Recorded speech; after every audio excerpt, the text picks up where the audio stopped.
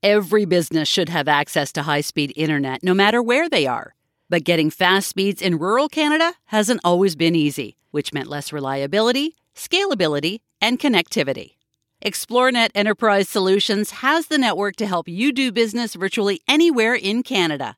With extensive fiber, fixed wireless, and satellite networks, we're bringing the high speeds of the big city to small towns, to tiny towns, and even no towns. No matter your business size or location, get connected today with XploreNet Enterprise Solutions.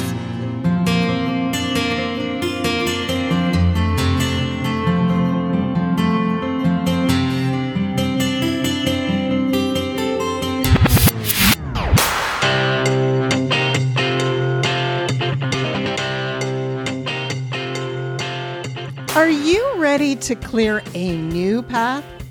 Welcome to Clearing a New Path podcast, a space for the underrepresented voices of women entrepreneurs in rural Canada. I'm your host, Shauna Ray. Each episode, guests will speak authentic truth because it's the truth that connects us. Each one inspires us all to take up space within our own communities and within the business world, reminding us that each path can be messy and unique. Join us on the journey, clearing a new path.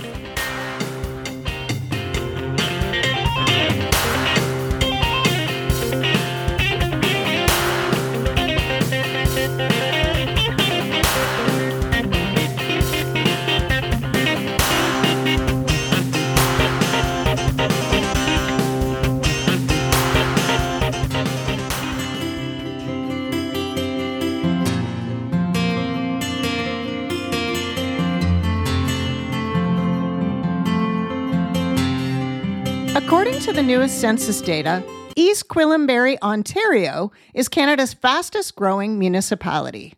But how is that growth being managed as it relates to immigration and diversity? Meeta Gandhi is an award-winning communications professional with experience in both the federal and municipal sectors. Meeta joined the town of East Gwillimbury last year, where she is the Director of Communications, Customer Service, and Diversity and Inclusion. Prior to working with East Gwillimbury, Meeta was the Director of Strategy, Innovation, and Engagement at the City of Richmond Hill. And before moving to municipal government, Meeta worked with the federal government for 20 years in various roles. At home, Meeta and her husband have a blended family of 4 grown kids and their dog, Leo. Meeta has a bachelor's degree from the University of Toronto, a public relations certificate from Ryerson University, and a diploma in public administration from Western University. Meeta, how has your professional career led you to where you are today? When I graduated from university, I graduated at a time where there were no jobs anywhere. It was at the height of the recession in the early 90s. Fortunately, I applied for a post-secondary recruitment program that the federal government had. Got through to actually getting a position. I went to a test that I had to write for it, and it was in a high school, and every classroom was filled with people exactly like me writing this test. And so I always wonder, I don't even know how I managed to get from that place to a job. So I did. And I was asked to manage employment centers for students. And that started off with one office. And then I was asked to come back and asked to come back. And so I was kind of living in that federal government running employment programs space. My degree was in human resources. And with the federal government, there is huge opportunity to explore different areas. And several years later, I fast forward, I happened to do a little bit of communications work with the director of communications at the time. And I literally knocked on her door and I said, I really like the work that you do. I'm interested in what you do. If there's a position, maybe I could, could you bring me on? This is me having no sense of really what communications was all about, having never really worked with a team, but just sort of peripherally watching. And she said, well, I don't have anything right now, but, I like working with you and you never know. I turned down another job, decided to stay put. And then 2 weeks later, she came to me and said, hey, do you want to join the team? That was a bit of a pivotal moment in my life because I thought, well, if I'm going to do this communications thing, I should go back to school and learn about it. So I did. And I did that part-time and ended up getting a certificate in public relations and continued in the public relations space for a very long time. Worked in the federal government ultimately for 20 years in a lot of different roles, managing communications. I even managed operations for citizenship and immigration for Toronto and York region. And then decided to move to the municipal space. A job opportunity opened up for me. Unfortunately, I don't speak French fluently, and that sort of was a limiter in terms of my career growth at the federal government at the time. And so an opportunity opened up in communications at the now city of Richmond Hill. At the time, it was a town, as a communications director. And then the world just kept on unfolding. They asked me to take on customer service. I took on customer service. Then the portfolio grew later on into economic development and into strategic planning and, major initiatives. And so I stayed in that space for about 7 years. And then October of 2020, so we were already several months into COVID, I decided to leave. And that was a really hard decision because never in my life have I left a job to not have another job to go to. And when I was in Richmond Hill, I touched a lot of different files, including our employment strategy. And part of that was equity, diversity, and inclusion. So I started doing some communications work in that. And then really by happenstance, all kinds of things kind of materialized. I started doing some consulting work. I started teaching, and then an opportunity presented itself to work at the town of East Gwillimbury. And so I agreed to sign on as the director of communications, also responsible for customer service. But they also asked me to assume the role of equity, diversity, and inclusion. And the equity, diversity, and inclusion piece really resonated for me. East Gwillimbury is a much smaller municipality than Richmond Hill. It is about, and will always be, about 70% green, 80% green, somewhere in that vicinity. There is land there that will never be developed. And so high intensification in certain areas, along Yonge Street, for example, but mostly green. And so that was interesting to me. And I knew that in those intensified areas, the community was growing. And intuitively, I knew that. I also knew that our building permits were up and all of that. And then when the 2021 census data was released, East Gwillimbury was the top of the list of the fastest growing municipalities, over 5,000 people in Canada. So that was sort of this is an interesting place to be. I'm now in the fastest growing municipality, and that municipality is really changing in the way it looks, both from a built up perspective. It's starting to get more intensified in certain areas. And the community is different. It used to be not diverse. And even when you look at the staff complement, it wasn't particularly diverse. I'm happy to say that that's changing over time. And I have a vested interest in diversity. I am a woman of color, of course. I have a child who is autistic. I have a child who's gay. I have, lots of lived and shared experiences. And for me, finally, I'm at a place in my life where I can actually talk about these things, where I can talk about my own life experiences, because I grew up in a space where we were to not talk about the fact that we were different. We were to blend in. My parents came to Canada in the 60s. Very, very few people in Canada at the time who were East Indian, well, at least in our community. And so the best thing to do was to fit in and to deny my culture. And deny my community, not have any East Indian friends, not speak the language, which is a very devastating piece of this. I learned to learn the language and understand it, but not speak it fluently. My brother, who's 2 years younger than me, doesn't speak a word. Racism was so entrenched in our fear that we wanted to be anything other than. And so, now that I have children who are much older, and I want for them and for their world to be a very different place. How did your lived experience, or does your lived experience, inform how you step into your public role? Well, that's an interesting question. One of the things that COVID really underlined for me is when I would figuratively walk into a Zoom meeting, I became abundantly aware of the fact that I was different. in almost every setting. When I was in Richmond Hill, when I'm in East Gwillimbury, I pay attention to the number of men who are in the room. I pay attention to color. I pay attention to ability level. And often, almost always, I am one of the only persons of color. And I am also, depending on what the subject matter is, sometimes the only woman in the room. What is critical, I think, about that is that I bring a voice that they don't necessarily hear. We live in echo chambers. We're around people who are like us. So when you have somebody like me saying, I don't understand the language that you're using. I use sort of my mom as the litmus test. If my mom, whose language is not, English is not her first, she speaks English fluently, but English is not her first language, she's not going to understand this. How is the general average resident in our community, particularly because so many people are coming as newcomers to the country and who don't speak English as their first language, how are they going to understand this? So particularly in the areas of things like engagement, if we're going to be doing I was just before our call, I was looking at this notice where we're going to be doing some revitalization work. And I was looking at the notice and I was like, okay, I'm using that filter. Is the language clear? Are people who are receiving this going to understand what we're saying? And it's not only language from a sort of a diversity, from an immigration perspective, but it's also from an ability perspective. I think about my son. He needs information in clear, concise. He's exceptionally bright.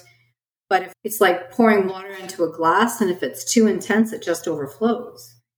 And I think that we have to be far more cognizant of our environment and the people around us. So that's the lens I bring. I'm constantly reflecting on my own intersectionality and trying to use that. I will tell anybody in the room, I am not an equity, diversity, and inclusion specialist. I am somebody who has lived experience and who is a communication specialist. So I apply that EDI lens to the communication space every single day. So I think that there's a lot of folks that live and work in rural communities outside of an urban center, even maybe public administrators. So people who work for a township or a municipality and think that they don't have any leverage because it is archaic and it is ingrained that this is a white community. So I can imagine for those folks as a white privileged female that it's daunting. So having worked in public service for so many years, what would you tell those folks? I would start with having conversations and starting to educate people about things that are happening. And it could be pretty small. It could be, if it is, I'll use my own community, for example, if it is Diwali, I would share. So I do that. When it's Diwali, I tell people, I do a weekly message to my team every Monday morning, like the world would have to be on fire for me not to do that. And I share usually something about my personal life, about what we did or what's happening with my family. I always say family first. So I try to share those experiences with my team. But I would do things like this week it's Diwali, and this is what we're going to do to celebrate it. I would bring sweets in and share the sweets because that's part of the tradition of Diwali. So I would share the culture and share the experience with people. And 100% of the time, it's piqued interest. Oh, so tell me about this. Tell me about the Festival of Lights. Tell me why people are lighting fireworks today. Explain to me, the meaning behind it. Now, because I really rejected my culture for, I would say, the first 20 years of my life, I never really learned about the deep-rooted meaning or the religious components of these things. I only sort of have embraced it culturally, I would say. So I don't even always have the answers, but I look them up now. I'm more interested and I share the information that I have. So I do that. And then I also ask questions. So if I'm a person in a municipality and I'm very much a minority, I would suggest that people share their own experiences, but they also ask questions of people around them. So tell me how you celebrate Greek Orthodox Easter. explain to me, what happens, let's say if somebody happens to be Jewish, explain to me what Passover is about and why the food restrictions or the food practices are such. I would ask those questions. I would suggest that the person reveal a little bit about themselves and also invite information so that they become more aware. And it doesn't need to be like in your face. This is stuff that, culture it's not like you turn on a light and all of a sudden, things change. It happens organically, and it happens by people starting to open their eyes. So in East Gwillimbury, I established an equity, diversity, and inclusion framework, and it has 3 pillars. And the 3 pillars are engage, educate, and express. So what I'm trying to do in the organization, because I am like many, many municipalities out there, I'm like a team of 1 on the equity, diversity, and inclusion side of things. It's not up to me to be everything equity, diversity, and inclusion in my organization. It's really important for the entire organization to embrace equity, diversity, and inclusion. So I set out a framework that enables the rest of the organization to start to make those small steps. So engage is really about who are we talking to? Internally and externally. What are those conversations looking like? Who are we seeking in terms of getting different points of view? Educate is about having meaningful, intentional education that is available for staff and also to the public. So we have now a Connecting Our Community webpage where we have content about the National Day for Truth and Reconciliation. We have content about Black History Month. We have content about Pride. And these are literally tiles behind which there's web content that has all kinds of information that people can go to. And I'm not necessarily creating content net new. I'm drawing from existing content all over the place. And express is a really important part because that's where policy comes into play. So as a municipality, what choices are you making in terms of public art? What choices are you making in terms of accessibility? How are you planning public events? Both from an accessibility perspective, but also the type of public event. Are you doing things that are encouraging people to bring out their own traditions? Every part of the organization has a space in this equity, diversity, and inclusion framework because there's no way as a person of 1, also responsible for communications, also responsible for customer service, that I can deliver that entire, it's not something I can put in a box and say, here you go. And I'm not going to be with the organization forever. Other people are going to come into play. They need to start to understand. And what's so rewarding for me is when I hear people talk about engage, educate, express, like naturally, they're starting to it's becoming part of their lexicon. It's in their work plans. It's part of what they do. The sprawl, as you so aptly mentioned, is happening all over. I mean, anywhere. I'm in a municipality that is an offshoot of London. So London's growing and people are moving out. And we need to create the structure and the programs to make this a culturally inviting community. And your 3 pillars, I'm curious, was there a consultation process? Did you bring in a consultant? Did you work with your team to develop it? There was a little bit of a consultation process. I think this is sort of like an evergreen piece, right?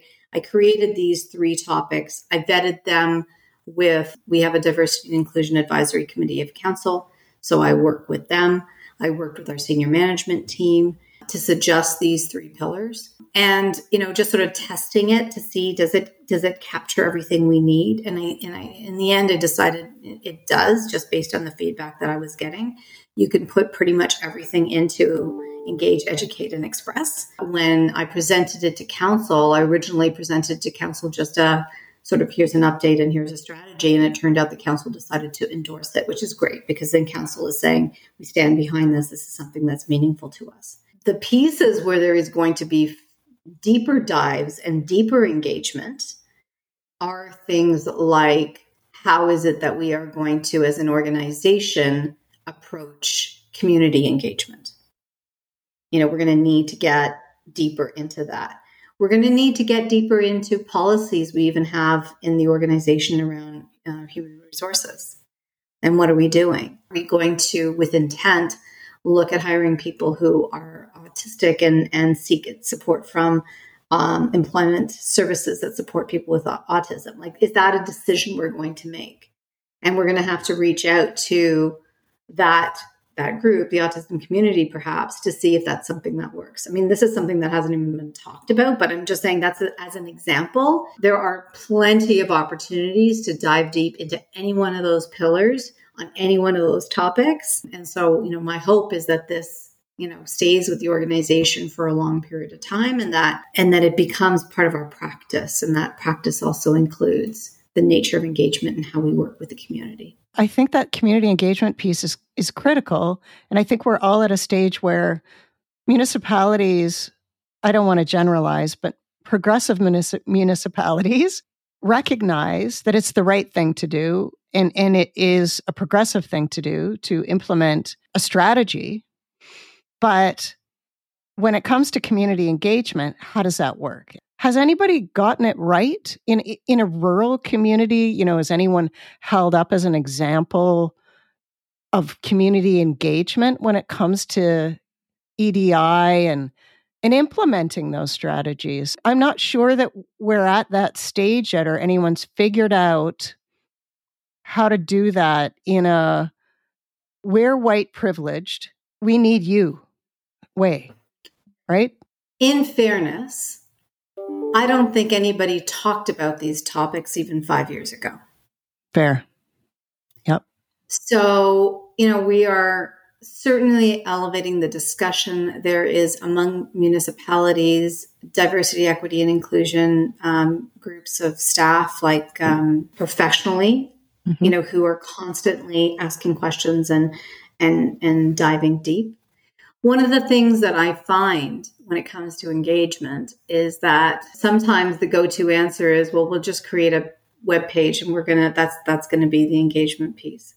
And one of the gaps that I find pretty much anywhere is that we are not treating engagement as a profession, and that it gets added on to, somebody's job responsibility. And I think that there is enough need to really dive deep, go to the International Association for Public Participation and get accredited. There's a whole program and practice associated with public engagement. And so I haven't implemented this in East Gwillimbury, but I think what needs to happen is there needs to be sort of a level setting of what is engagement, what tools do I use, what practice, what am I trying to get out of it? Yeah. How is this are we looking for input that's going to influence policy, or do we just need to inform people? These are the kinds of things that we need to actually actively ask. And I've seen so many examples where engagement gets added on to somebody else's job title. They don't go for the certification. They don't get the education in what it is what the spectrum of public participation is. And then you add a diversity lens on top of that. It even makes it more robust. And so that is a gap that I see in everywhere. I think until we get to that place and we start to fill those gaps and we get people with the appropriate qualifications and education and experience to be practitioners and be recognized as practitioners in their municipalities, until then, I think we're going to be doing a little bit of hamster wheeling, like we're constantly going to be asking these questions until we start to bring in the right people who do that. Now, there's certainly consultants out there who know how to do this and do this exceptionally well, and that's very valuable. I agree with the hamster wheel because I think the conversations currently are around, okay, we're a municipality and we want to be more inclusive. How do we do that? What's the strategy? Or do we need to do that because we don't have a lot of diverse people, right? It's the chicken before the egg. So they think, well, we don't have a very diverse community, so why do we need that? And instead of preparing strategy now to become a more inviting, inclusive, safe community for diverse people of any any racialized or marginalized people. Yes. I think we're a long way off. Yeah, no, I think it's going to take some time. I think that unless you work with intention, let's say a municipality wants to grow, so our birth rates are never going to make up the population that we need in our country. We need to have immigration. And so unless you actively demonstrate that you're a diverse community and that you welcome diversity, if you have a choice, if I put myself in my parents' shoes, and they were coming to Canada and I had a choice of moving to some place that I was going to be completely shunned or moving to some place where I can sort of somewhat be accepted, I'll go to the place where I can sort of somewhat be accepted. What keeps you up at night? What troubles you? From a sort of professional perspective, there's so much work to be done. And I always feel like I'm never doing enough. We're trying to figure out how we're going to celebrate and support Pride Month, for example. And how are we going to do that? What are we going to do internally in the organization? What are we going to do externally?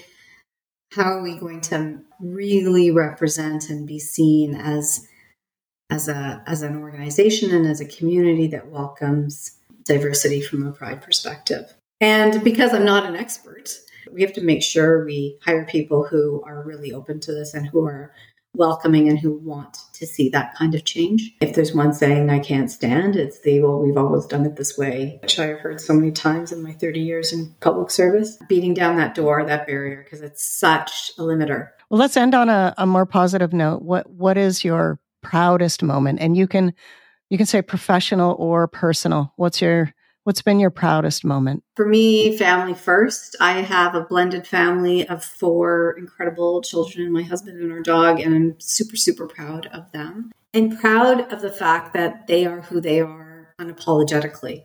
Each one of them. They don't deny their culture. They don't deny their sexuality. They don't deny their varying levels of ability.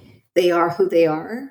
And I'm super proud of the fact that that's the family that my husband and I are raising. Professionally, leaving Richmond Hill was a really hard thing for me to do. And I'm proud that I did it because it opened up so many doors. It allowed me to really explore areas of my interest that I didn't even realize how passionate I was about it until I was in it. And so I'm proud I opened up my eyes to the ability of doing various things. I also, I'm on the board of directors for a women's shelter. That matters to me because of my own family experience with domestic violence. It's devastating. And so had I kept myself in that box, I wouldn't have discovered this absolutely incredible world and been able to have opportunities like I have today in meeting with you. Meeta, thank you so much for speaking with me today. It's been an absolute pleasure. My pleasure.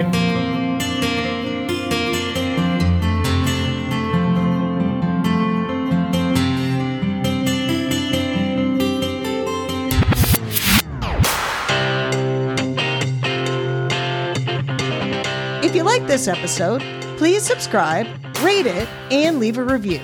It really helps others find us. Clearing a New Path podcast artwork is supported by the graphic design of Katie Wilhelm, and the music branding is by Imagina Dev Studios. The podcast is produced by Radar Media in Thames Centre, Ontario. It is the traditional territory of the Anishinaabe, Haudenosaunee, and Neutral peoples who once used this land as their traditional beaver hunting grounds. The First Nations communities closest to this studio are Chippewa of the Thames First Nation, Oneida Nation of the Thames, Munsee Delaware First Nation, and the Chippewas of Kettle and Stony Point.